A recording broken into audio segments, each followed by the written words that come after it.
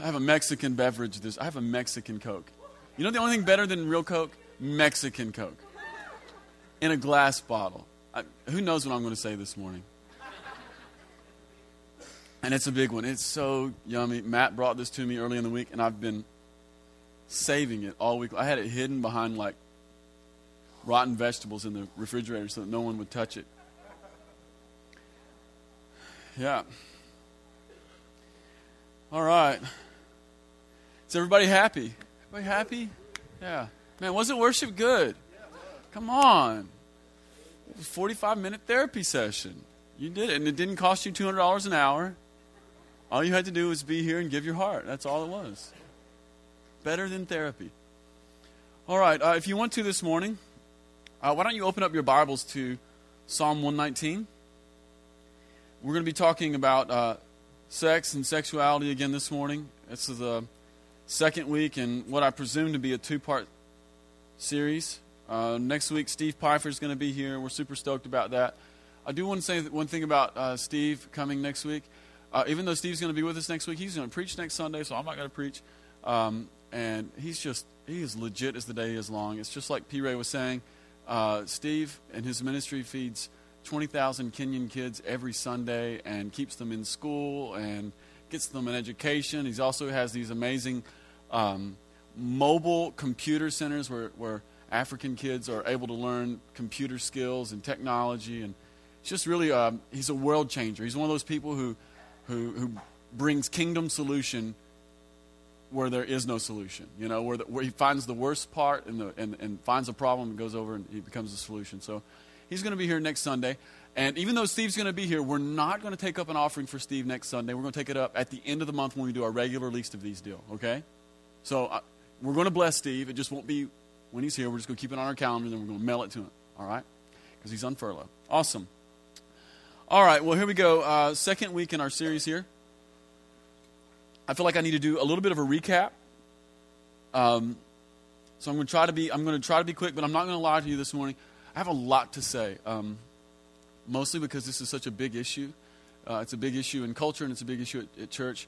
And so I feel like I have a lot to say, so I need you to just stay with me. Can you stay with me this morning? Thank you. Thank you. Thank you. All right, here we go. In case you haven't realized it yet, sex is kind of a big deal.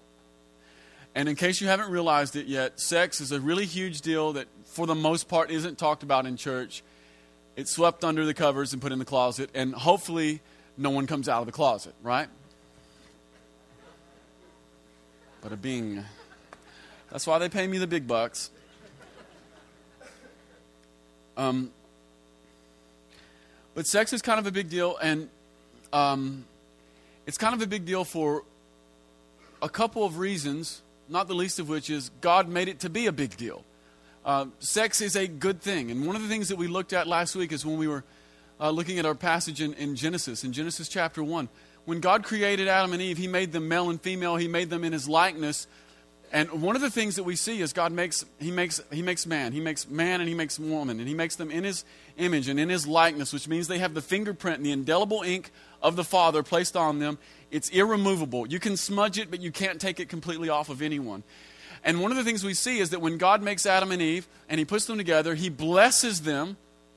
Imagine God, two people. He blesses them. It's His nature to bless. It's what He would prefer to do. It's the first thing that He does to creation. He doesn't curse creation. He doesn't judge creation. God's a blessing God. He blesses Adam. He blesses Eve. And He says, be fruitful and multiply. What is the implication? Have sex. Why? Because it's good. And it's part of the blessing of being a man. It's part of the blessing of being a woman.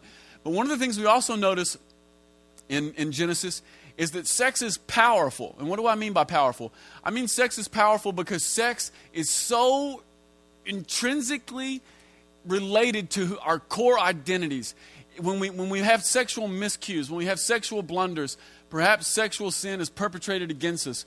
Some of us in the room have been abused sexually, and some of us in the room have made just really boneheaded choices. And when we make boneheaded choices, the problem with boneheaded choices or abuse that's done against us when it comes to sex, the real problem here isn't just the guilt and the sin and the shame itself.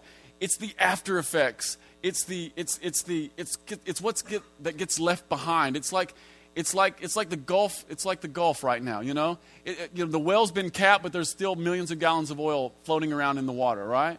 It's defilement. And one of the things that gets defiled when we start talking about sexual sin, the thing that gets defiled is our identity, because maleness and femaleness is more than a gender. It's core to our identity. It's core to who we are at the very essence of a person. Like, I'm not just Adam. I'm Adam, a man. In my maleness, it can either be enhanced or it can be marred by my sexual proclivities.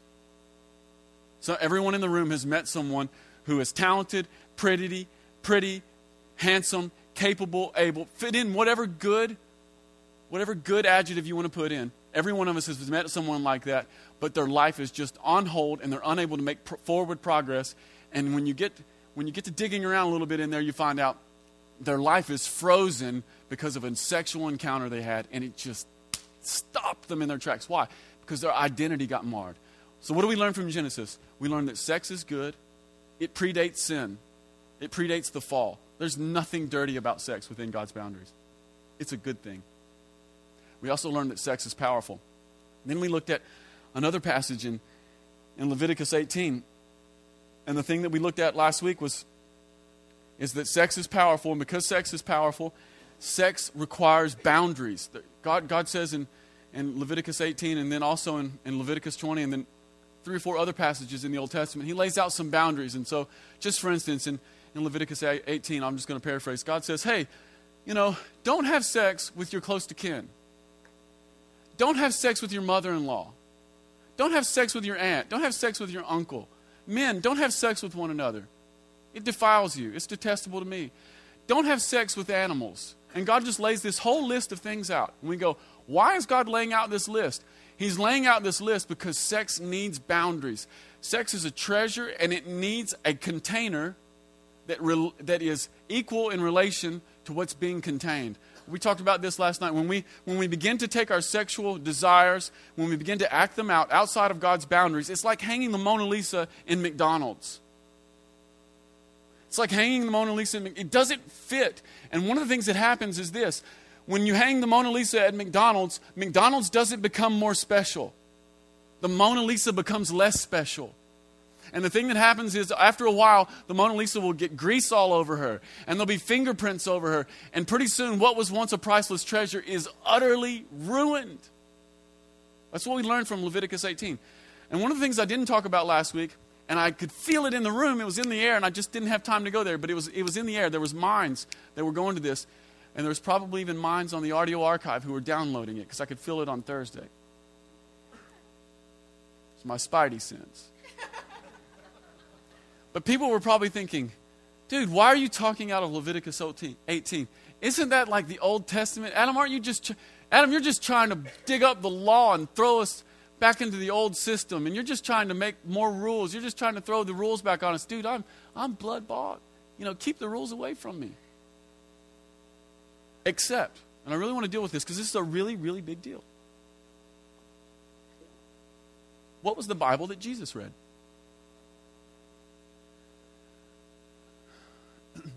It's not a trick question. I hate trick questions. Yeah, what was the Bible that Jesus read? The Old Testament. Where did Jesus learn about God's boundaries for sexuality? Specifically, passages like Leviticus 18.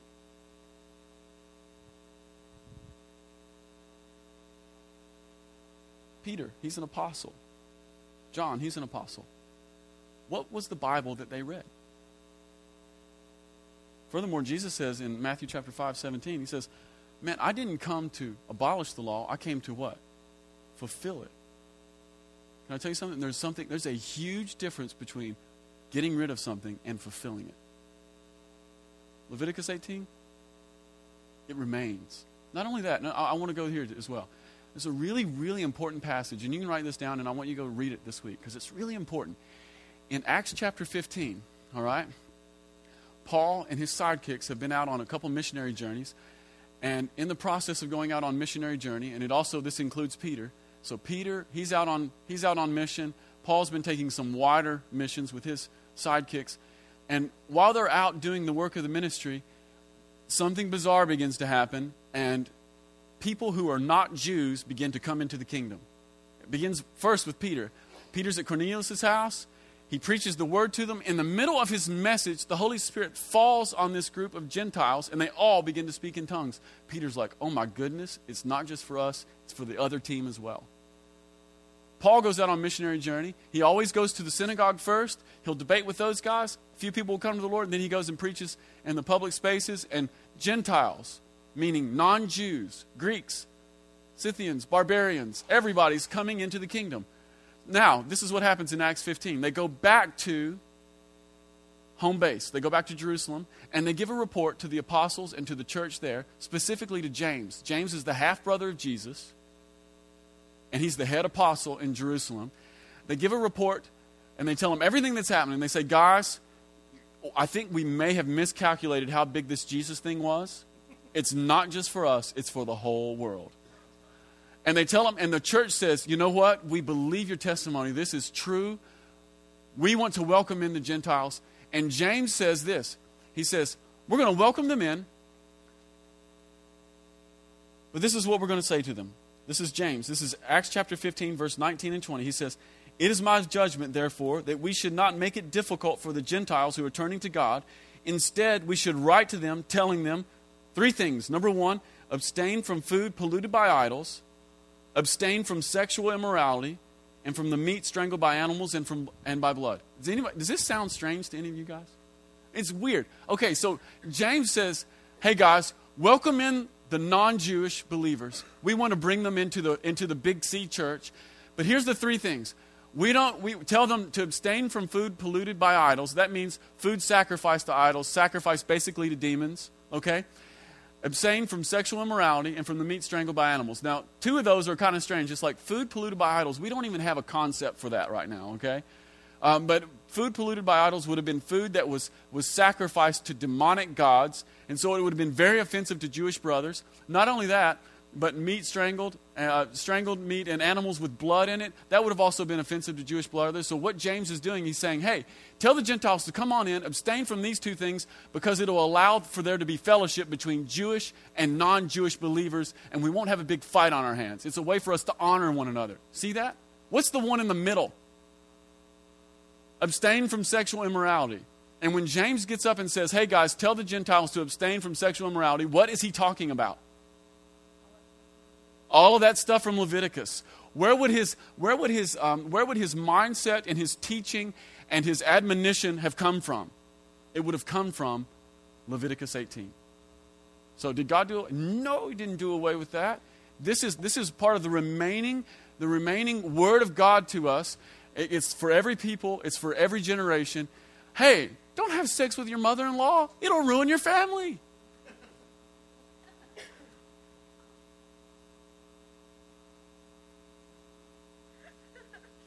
Seriously.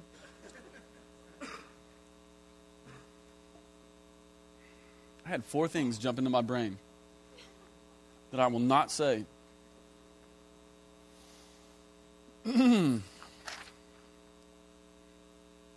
Now, let's get to where I really wanted to land this morning.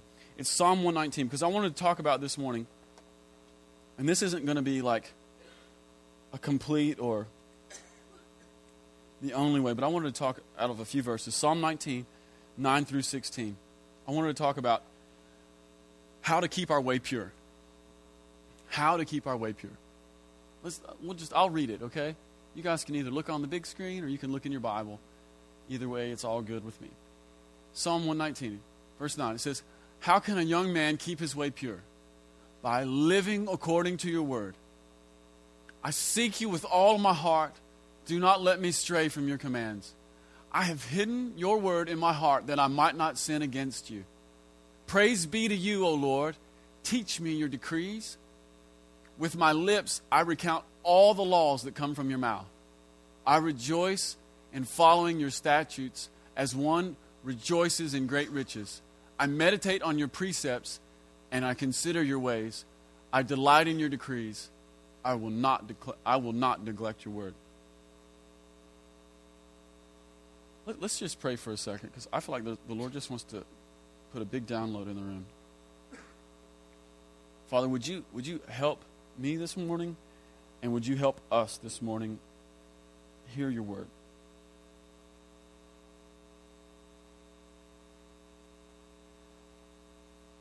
Father, would you cause our hearts to be wide open to your word?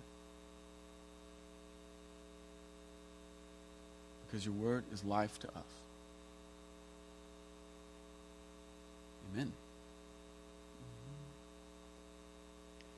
Verse 9, how can a young man keep his way pure? The first thing I want to say is this, is that this isn't just a message for young men, but this is a message for all people. And the reason that this is a message for all people is because we are living in a sexually supercharged society. Alliteration. Bam. English majors. But we're living in a sexually supercharged society. And what that means is this. It means that some of the things that even one generation ago that you would have to go and look for, now come and look for you. Like even a generation ago, if you wanted to go and view pornography, you had to go get in the car, take a trip to the rough side of town, and go show your face to people that you don't want to show your face to. Put your money down and grab it. Now pornography doesn't work like that at all. It's completely anonymous. Not only is it completely anonymous, it comes looking for you.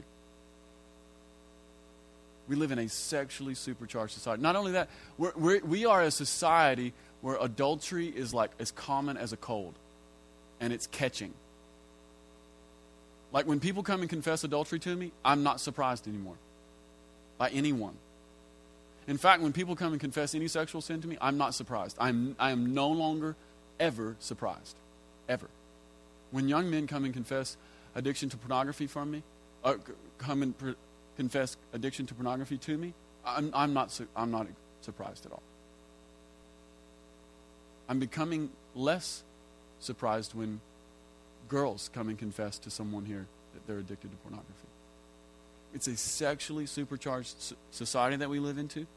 Not only that, but homosexuality is no longer an aberrant lifestyle. It's an alternative lifestyle.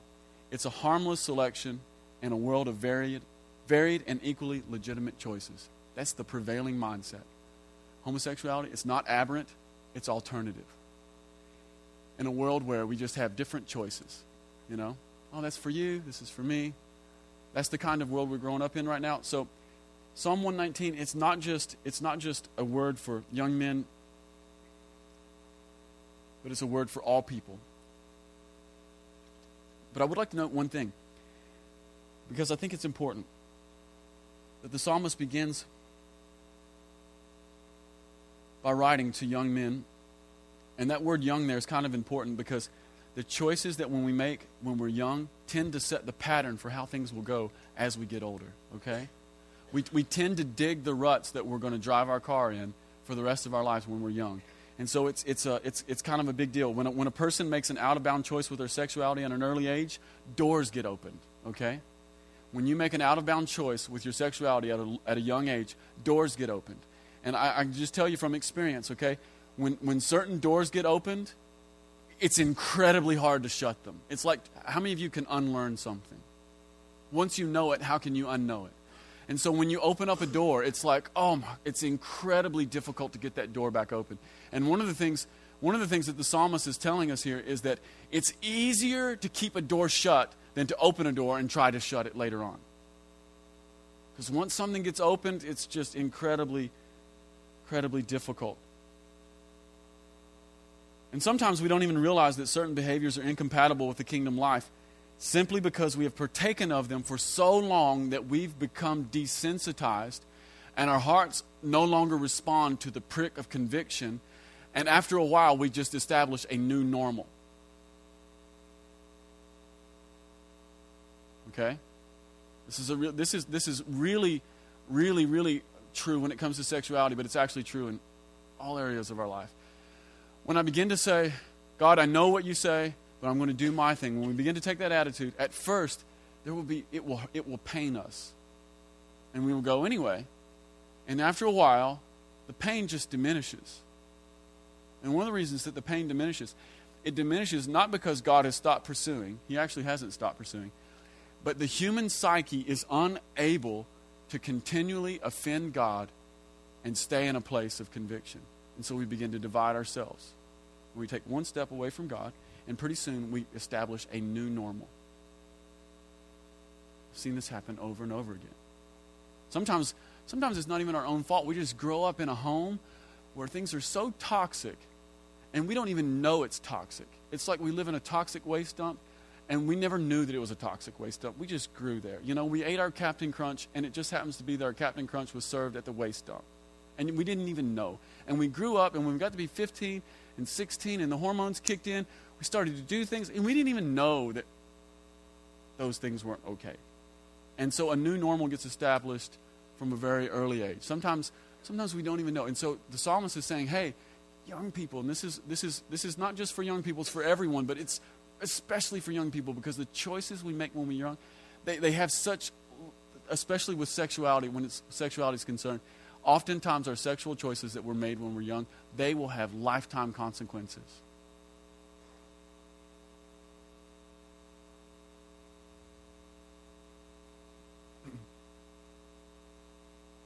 I really don't want to say this, but I really feel like I have to say this. As the pastor of this church, one of the things I feel like I have to say, and I've never felt like I've had to say it until this year, just because of the way society has changed so much, but I actually feel like I have to say it now. And it's really a big deal. I have to say this to the church. Church, you need to know, homosexuality is not okay. I know culture has told us that it's okay. It is not okay. We're not about beating up anybody. We're never going to go there, you know, because people are just wounded in all sorts of ways. But one of the lies that's being perpetuated right now in culture is that homosexuality is just another choice. It's not another choice. It ruins people's lives. And in addition to that, the argument that a person is born a certain way completely misses the point, because the truth of the matter is that the kingdom of heaven places demands on everyone's sexuality, regardless of how it feels to me or how I'm convinced I was born. Let me put it this way. Sometimes homosexuals feel like, well, you know, I was just born this way, and so that validates my choices, okay? Can I tell you something? I was born a male with an, if unchecked, an appetite that would like to have sex with as many women as possible. This is pastor being vulnerable moment, okay? Left unchecked, my sexual desire, if it were to run wild, its desire is to have sex with as many women as possible that are not my wife.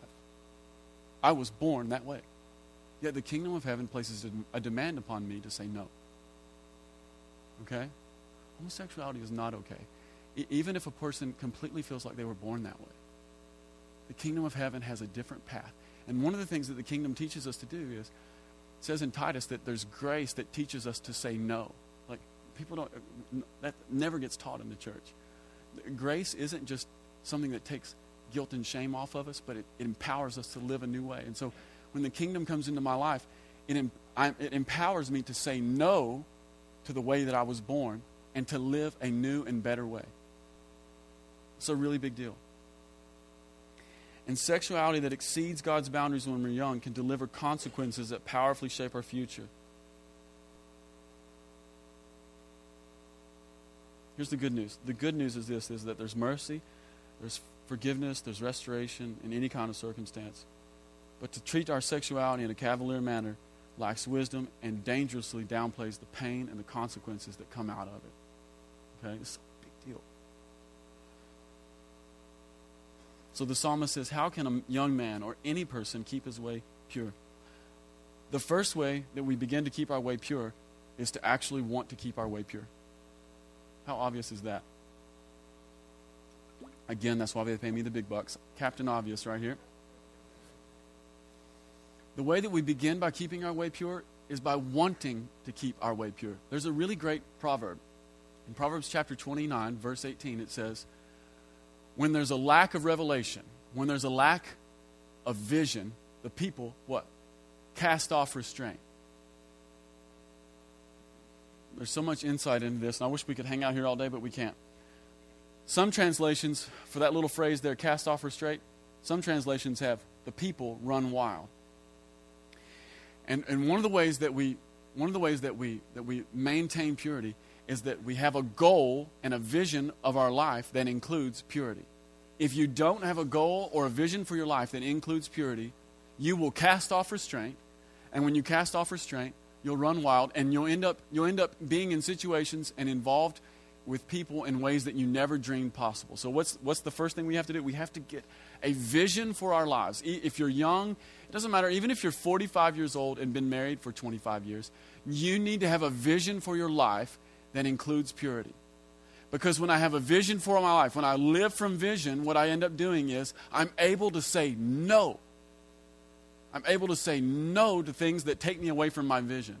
Can I tell you this? World-class athletes, they're all world-class athletes, usually not because they're the most athletic, but because they're the ones who've had the greatest vision for their life. Can I tell you something? Talent is overrated.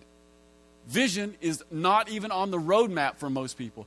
To the extent that you have a vision for your life is the extent to which you can say no to destructive behaviors that destroy your vision.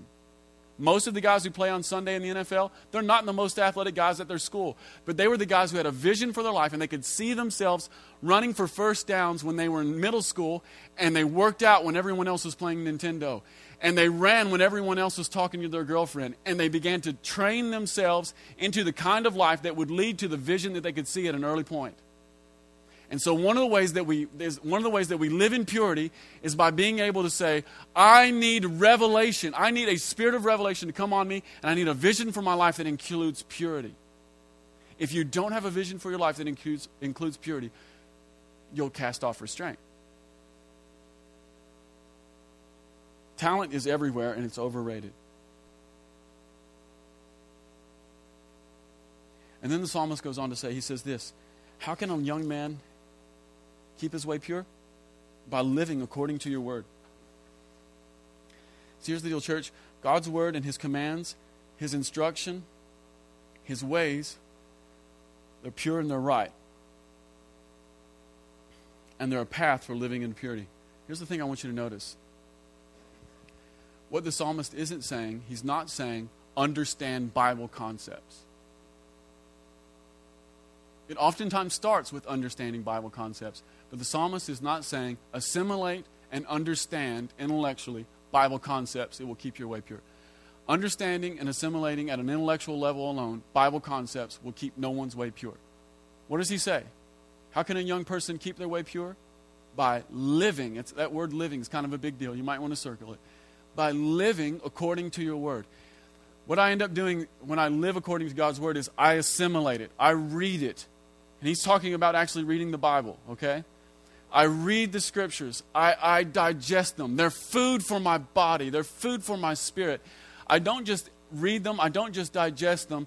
But I take them in with a heart posture that says, this is the way of life. And I begin to apply those principles. It's not about understanding. It's not about creating a deeper stack of Bible facts. It's about creating a deeper experience of revelation with the Word of God and planning and charting my life out according to God's way. And it's not a one-time event. It's an ongoing lifestyle. And to forsake God's word is to embrace pollution. See that?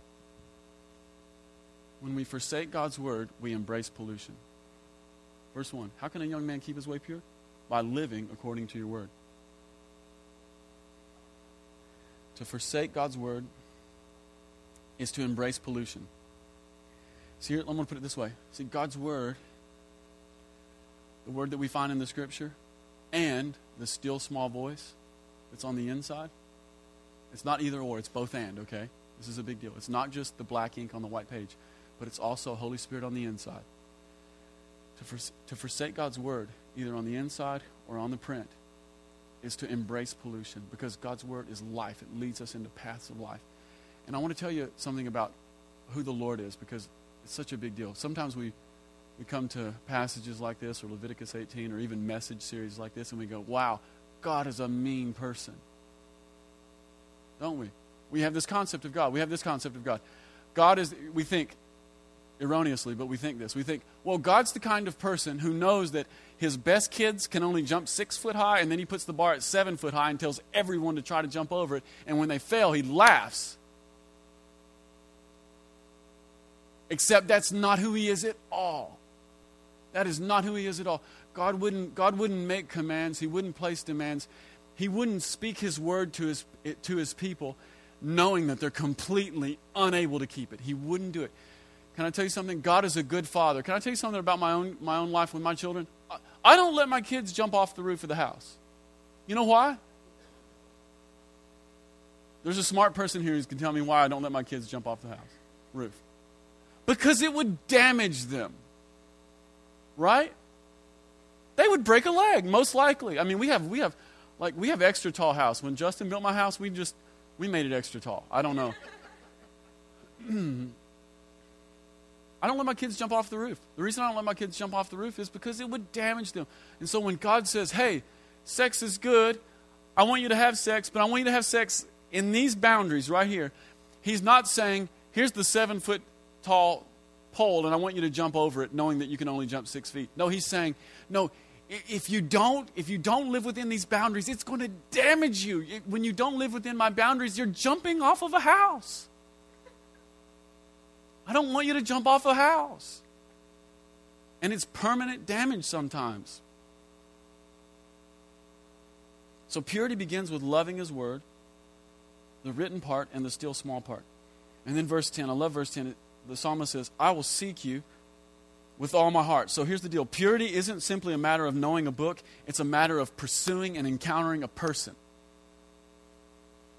It's a matter of pursuing and encountering a person. Part of my life vision is something that just it echoed and resonated in David. It's Psalm 27:4. It says, one thing I ask of the Lord, this is what I seek, that I may dwell in the house of the Lord all the days of my life, and to gaze upon the beauty of the Lord, and to seek him in his temple. See, the pure path isn't the one that's walked alone, okay? He says in verse 10, I seek you with all my heart. It's part of my life vision is to know God, is to know a person. I don't want to just have a relationship with a book. It's so frustrating. I want to have a relationship with a person. And I have in my life, I have fixed my life, and I have focused my vision toward knowing a person. And when I've to the extent that I've done that, I've encountered him. And one of the things I want us to see here is that the path of purity is not one that's walked alone. I will seek you with all my heart. The Lord says this in another place in the scriptures. He says in Jeremiah, if you seek me, you will what? Find me. It's not a path that's walked alone. Like, I know, I remember, I still know what it's like. You know, the path, the vision for living a pure life is not easy. It is difficult. Okay? Because God has made every single person in here with a sex drive, and that is a good thing. But these boundaries are sometimes difficult. And I know what that's like. I have lived with it. I have been there.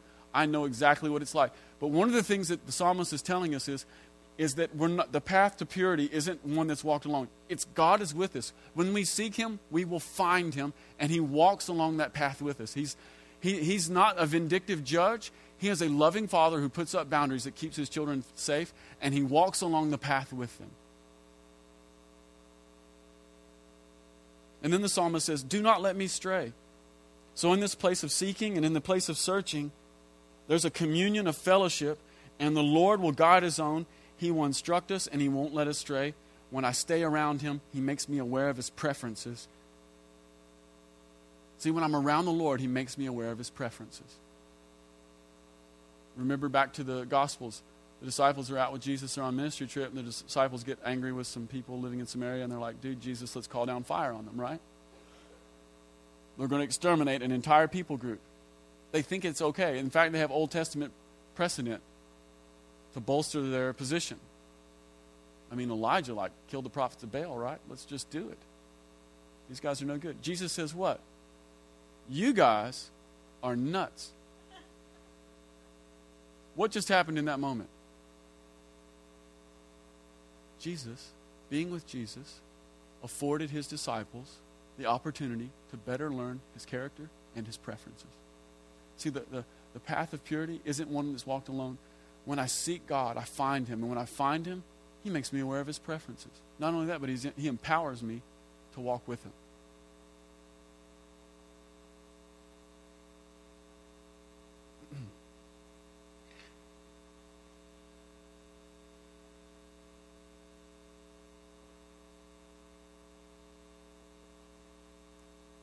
Verse 11.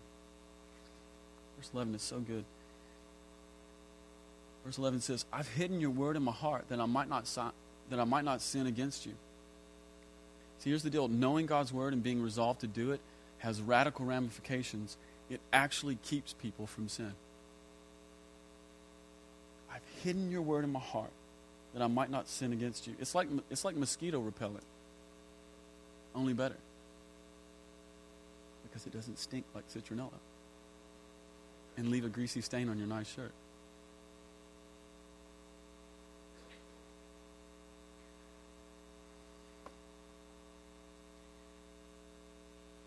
See, when we pursue God with our heart, we lay our paths open before him. And when we lay our paths open before him, we become changed. One of my favorite things about the Lord is that he isn't just a creator, but he's a recreator. Okay? He creates the world, he makes it just right, and then it gets ruined, and then he sets along to make everything new. That's what he says in Revelation, behold, I make all things new. It's not just that he's a creator, he's a recreator. Anybody who's ever been in construction will tell you it's way easier to build a new thing than it is to rebuild an old thing. But the rebuilt old thing is cooler. You know what I mean? You go in an old house that's been restored, you're like, this is so much better than my new house. The bones are so much cooler, you know? God's a recreator. Lazarus is just a dead guy in a tomb until Jesus shows up, you know? Recreation. Lazarus comes out. And the Lord's resurrected our dead hearts. And he's a recreator.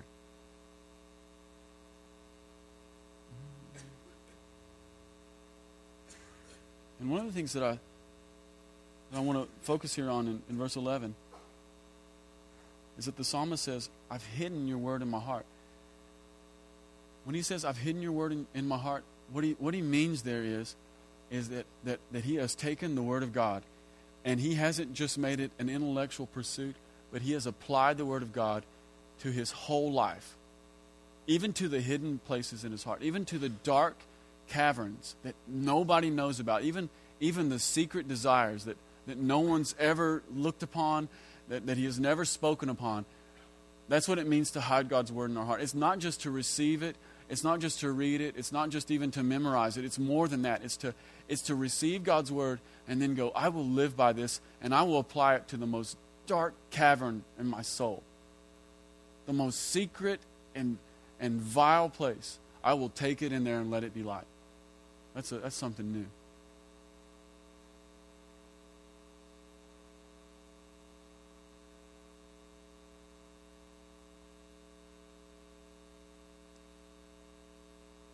And it'll keep you from sin. To hide God's word in your heart, it's a determination that I will withhold no corner of my being from the instruction of God. I don't know about you guys, but see, my Father's words still echo in my head. It's really funny. Like, I'm 32 years old, and I still, most every single day, as I'm living life, I hear things my dad would tell me from the time I was young. Why? I've lived with him, and in the process of living with him, I've learned his ways, I learned his preferences, and I ended up hiding lots of my dad's words in my own heart. What are some things my dad told me? Let me see. Stop. I know where you're going. Stop it. You're going to make me laugh. My dad used to say things like, plain talk is easy understood. What did my dad mean by plain talk is easy understood? He meant just when you're dealing with people, especially in business, just look them in the eye and tell them exactly what you think. Let's don't play games. Let's don't do manipulation. If you think the deal's no good, you tell them the deal's no good. You can walk away. Plain talk is easy understood. We're not going to do cloak and dagger. We're not going to do manipulation. We're not going to do bait and switch. Russell men, we don't do that. We just look you in the eye, and sometimes it's offensive to people because they think, "Oh, you're just being hard." No, we're not. We're actually showing you kindness by paying you the respect to just tell you the truth. Those words echo in my heart. Some other things my dad said. My dad told me a long time ago, he said, son, if you get lost in the forest and you can't find your way out, just burn it down. They'll find you. Think about that. It's actually a good word. You get lost in a national forest. My dad, he told me this. He says, look, if you're going to go hiking alone, he goes, hey, you never really want to go hiking alone, but if you're going to go hiking alone, you take matches. And if you get out in the forest and you get utterly lost and you're about to die, don't worry. Find yourself a creek, set the woods on fire. They'll come looking for you. That's a good word. That might save somebody's life.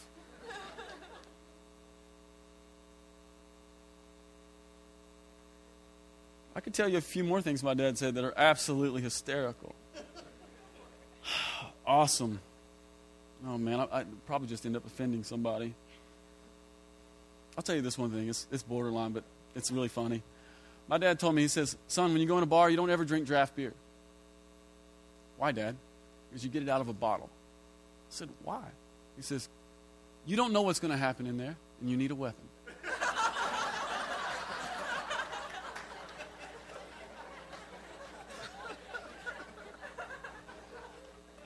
Makes sense, right? Words to live by.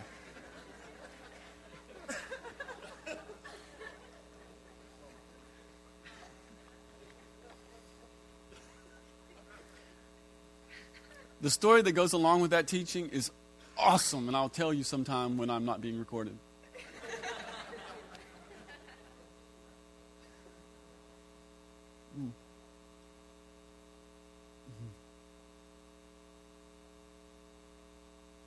Yeah.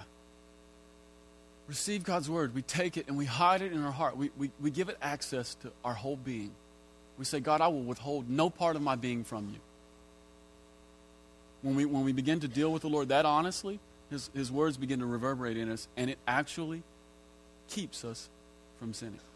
It's a weapon against sin. All right, verse 12. Verse 12 is when things change here in the psalm. It says, praise be to you, O Lord. Teach me your decrees. So the first transition in verse 12 is this, that it isn't just about receiving the word of God, it's about speaking and declaring the word of God. I want you to look at verse 12. Teach me your decrees. Now look at verse 13. With my lips I will recount all the laws that come from your mouth. What is the psalmist saying? Verse 12. Teach me your decrees. Teach me your declarations. And then what? Verse 13. I will speak your declarations. What does this have to do with purity? There is something about the spoken word that has power, and I have seen this in my life. We had a get together at my house on this summer, and there were 12 of us there. And we were having a wine night, and we were drinking incredibly good wine, and we were eating incredibly good stinky cheese and crackers. And it was just like really awesome fellowship around our table. And right in the middle of it, I was just like, hey, let's do this thing. I want everybody in here to just stand up, and I want you to just tell the rest of the group the secret dream of your heart. And when you tell us the secret dream of your heart, the rest of the group is just going to agree with it, okay? And we went one by one, and as we went one by one, there became an increasing aware of the presence of God in the room. It was ridiculous. It was one of the most incredible experiences of my entire year this year. Presence of God filled the room. It wasn't like, it was thick. There was weight in the room. That's all I can tell you. Weighty presence, Jesus, Shabbat. He was there. People began to just speak the truth of their heart without a sense of like editing. No one was editing. No one was putting like this false humility on it. They were just saying, hey, I want to do this great thing. We went around the room, and by the time we got to the end, Richard, I think, was one of the last ones, and you guys know Richard Fogler. Richard says, in 1 week, I want to own that house right there. And he points out of my kitchen window, and he looks at the house across the street that was for sale, and he had just put in an offer, and he thought in his own heart that the offer was way too low and it was going to be rejected. He says, in 1 week, I want to close on that house. You know what happened? In 1 week, we closed on that house. Can I tell you something else? That put into progress events, and I can't even describe it for you, but events began to fall one by one, and of the 12 that were spoken that night, about 8 of them have already happened. I will receive your decrees, and I will speak them out with my... There's something about like the spoken word that changes things. Declarations. In fact, in January, a handful of us, some of my very best friends, we're going to get together. We're going to Louisville. We're going to an incredibly expensive dinner at an incredibly expensive restaurant, the kind that you have to save your money to go. And we're going to drink incredibly good wine, and we're going to eat steaks that are 4.5 inches thick. And this is what we're going to do at that dinner. We've already got it on the schedule. It's January 10th. We're having declaration dinner, and we're going to speak declarations of goodness and vision over our life for the next year. You know why? Because something happens when you speak it out. Especially when you attach it to your vision that comes from God. Transition. Lord, teach me your decrees. Why? So that I can speak them out from my mouth. That's not the only transition here.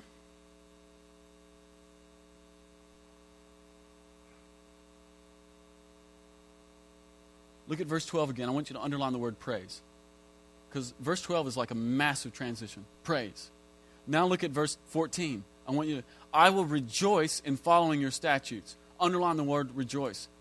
I will rejoice following your statutes as one rejoices with great riches.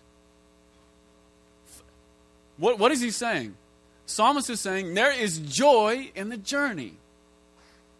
What kind of journey are we on? We're on a journey for purity. It feels hard, it feels difficult, it feels impossible. No. It actually is possible because he is with us, and the process can have joy. That's a good word, man. Come on. I'm going to have to amen myself. I can feel it coming. But look at verse 14. I will rejoice in following your statutes as one rejoices in great riches. The psalmist is saying that there is the kind of joy that comes from winning the lottery. Only it's better because it won't ruin you like the lottery will.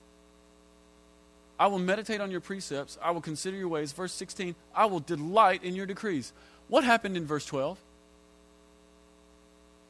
This is what happened in verse 12.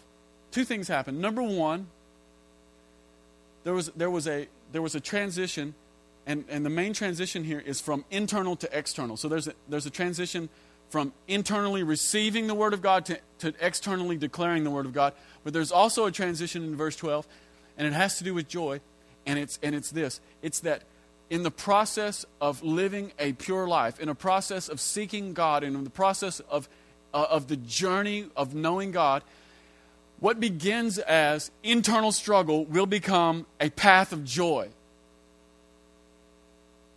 There's joy in the journey. Look at that. Praise, that's joy altogether.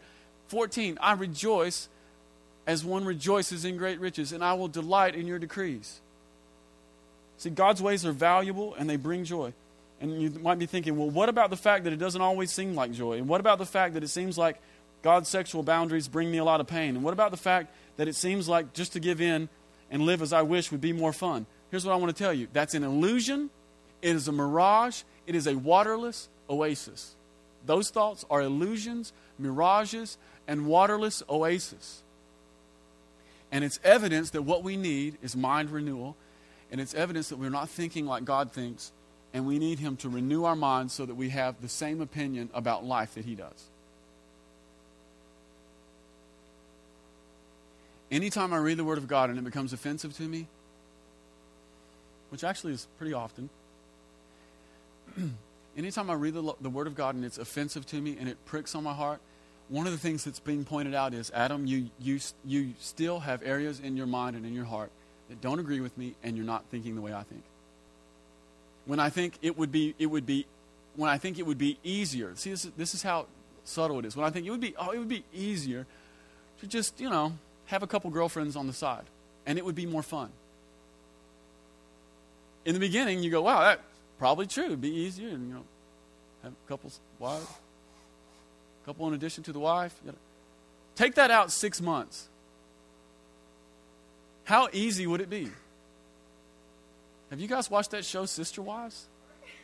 Holy smokes. Holy smokes. I feel terrible for that guy. It's the guy on TLC. He's got 4 wives. It's off the charts. No. See, when we look at God's word and it pricks our heart and we go, wow, I don't know about this. This doesn't seem easy. It doesn't seem good. It doesn't seem fun.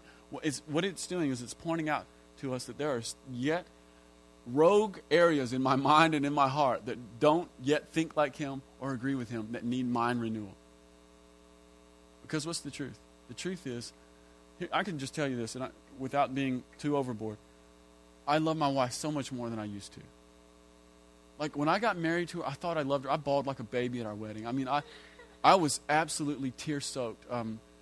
As soon as she came in, I bawled. I mean, I just loved my wife. And my tuxedo, like the shirt on my tuxedo was just soaked.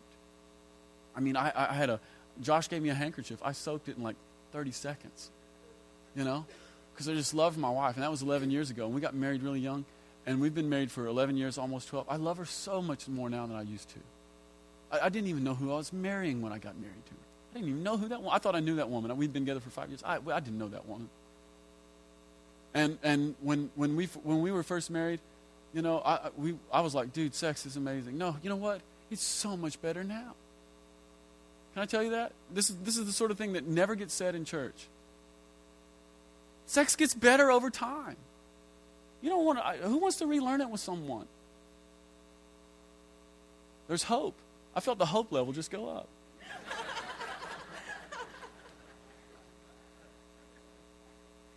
After you've been married 40 years, you ought to be like sexually humming.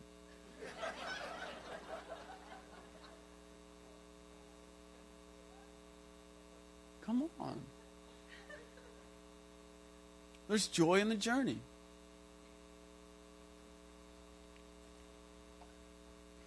One more thing and then we'll be done. And I know I've labored this. I just felt like it was so important though. Verse 15. The psalmist says, I'll meditate on your precepts and I'll consider your ways. Here's one of the things that I've found, and I've found by experience, that meditation is the pathway into joy. Meditation on the Word of God is the pathway into joy. And this has been a slow process for me, and it's been really slow. I've known the Lord most of my life, and I'm 32 now, and I'm only now beginning to open up and unlock the doors of meditation. But it is the pathway into joy, it is the pathway into life, and it's the pathway into revelation. Here's what I mean. An Eastern view of meditation is to empty myself, go to blank. A biblical view of meditation is to fill myself with the Word of God. And so what I've learned to do is just I don't just read the Scriptures. You guys would be very surprised, like in Pastor Adam's devotional time, like how little gets said in prayer and how little gets read in the Scripture. Okay? Now, I'm a borderline voracious reader, and I love the Bible. But when it comes time for me to just connect with God, apart from a sense of study, you'd be so surprised how little gets read. I'll just read, and when something hits my heart, if I feel the pleasure of the Lord on any part of the Scripture, I just stop. I don't go anywhere else. I just take that little spot, and I get in my office. And if you were to come into my office, this is what it looks like. I get in my chair. I've got a kind of a big, like, CEO type chair. It's pretty awesome, kind of a Donald Trump chair, not going to lie. And I kick back in my Donald Trump chair, and I lay my Bible on my stomach, and I have my heater going, and everyone's annoyed by my heater. But I don't care because it just makes the room right. And I put my feet up on my table, and I lay back, and I close my eyes, and I begin to just fill my mind with that part where I just felt the pleasure of the Lord, and I don't even move off of it. And I just begin to repeat it to myself. Sometimes it's just, my soul longs for you. Oh, God, my soul longs for you. And it becomes a prayer. It becomes a meditation. And I just begin to let my mind run wild with, my soul longs for you. My soul longs for you, God. I long for you. And I just begin to let my mind go anywhere it wants to with thinking about how much my soul cries out for you. And I just begin to think about deserts and how much they want the rain. I begin to think about how much a mom wants her child. And I just begin to think about how much a bride wants her bridegroom. And just go into that place and just meet with the Lord. And it just grows, and the Lord will show aspects of Himself through meditation, just filling and filling and filling. And then a lot of times what I'll do is I'll put my Bible down, and I'll just get up, and I'll just start pacing around my office. Now, I pace a lot. So I just pace, and I just begin to fill my mind. I just, Lord, God, it's just my soul longs for you. And I'll even, if I'm here alone and I know I'm here alone, I'll just shout it. I'm like, my soul cries out for you. Why do I shout? Because it's more fun to shout. I mean, if you haven't tried it, you should try it. Some of you are thinking, no, that's just emotionalism. Well, so what? People are 1/3 emotions, and God made them. So what's wrong with that? Shabbat.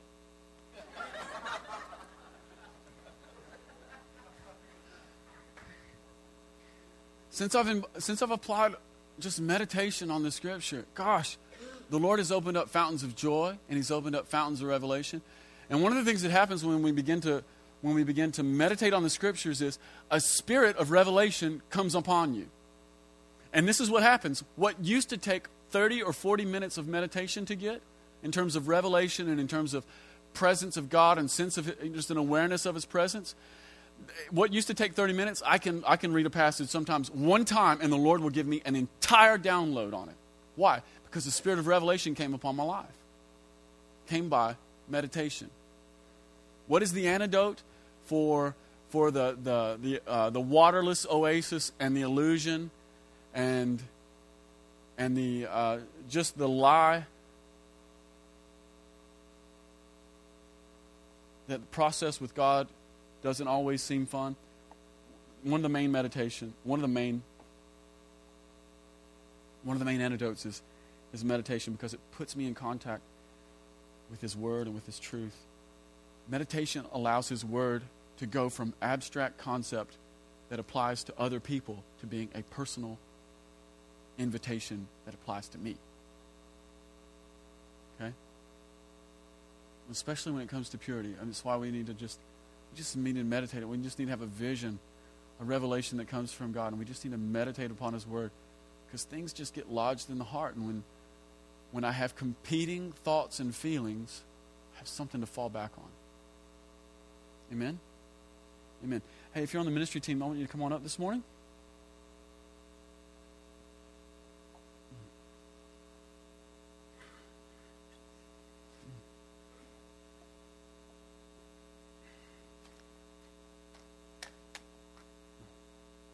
Yeah, why don't we stand up?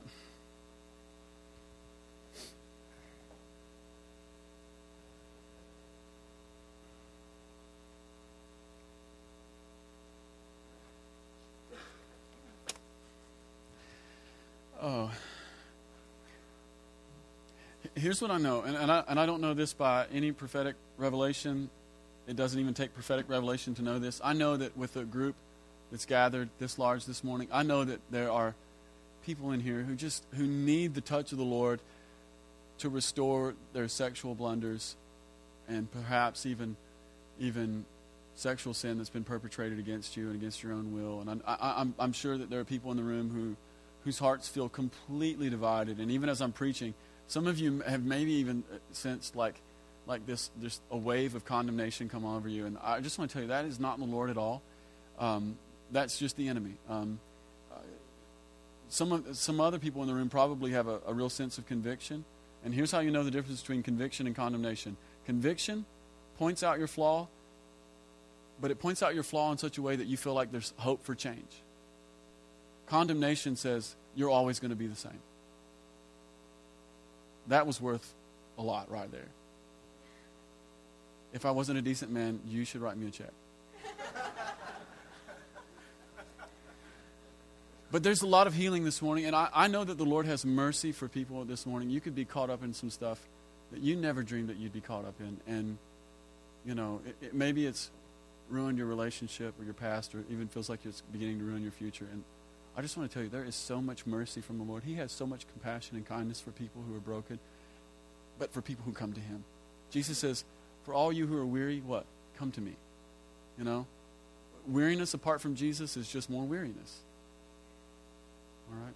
I'm going to pray, and if you need help this morning in the area of just sexuality, man, we've got people here who want to pray for you and be an encouragement to you.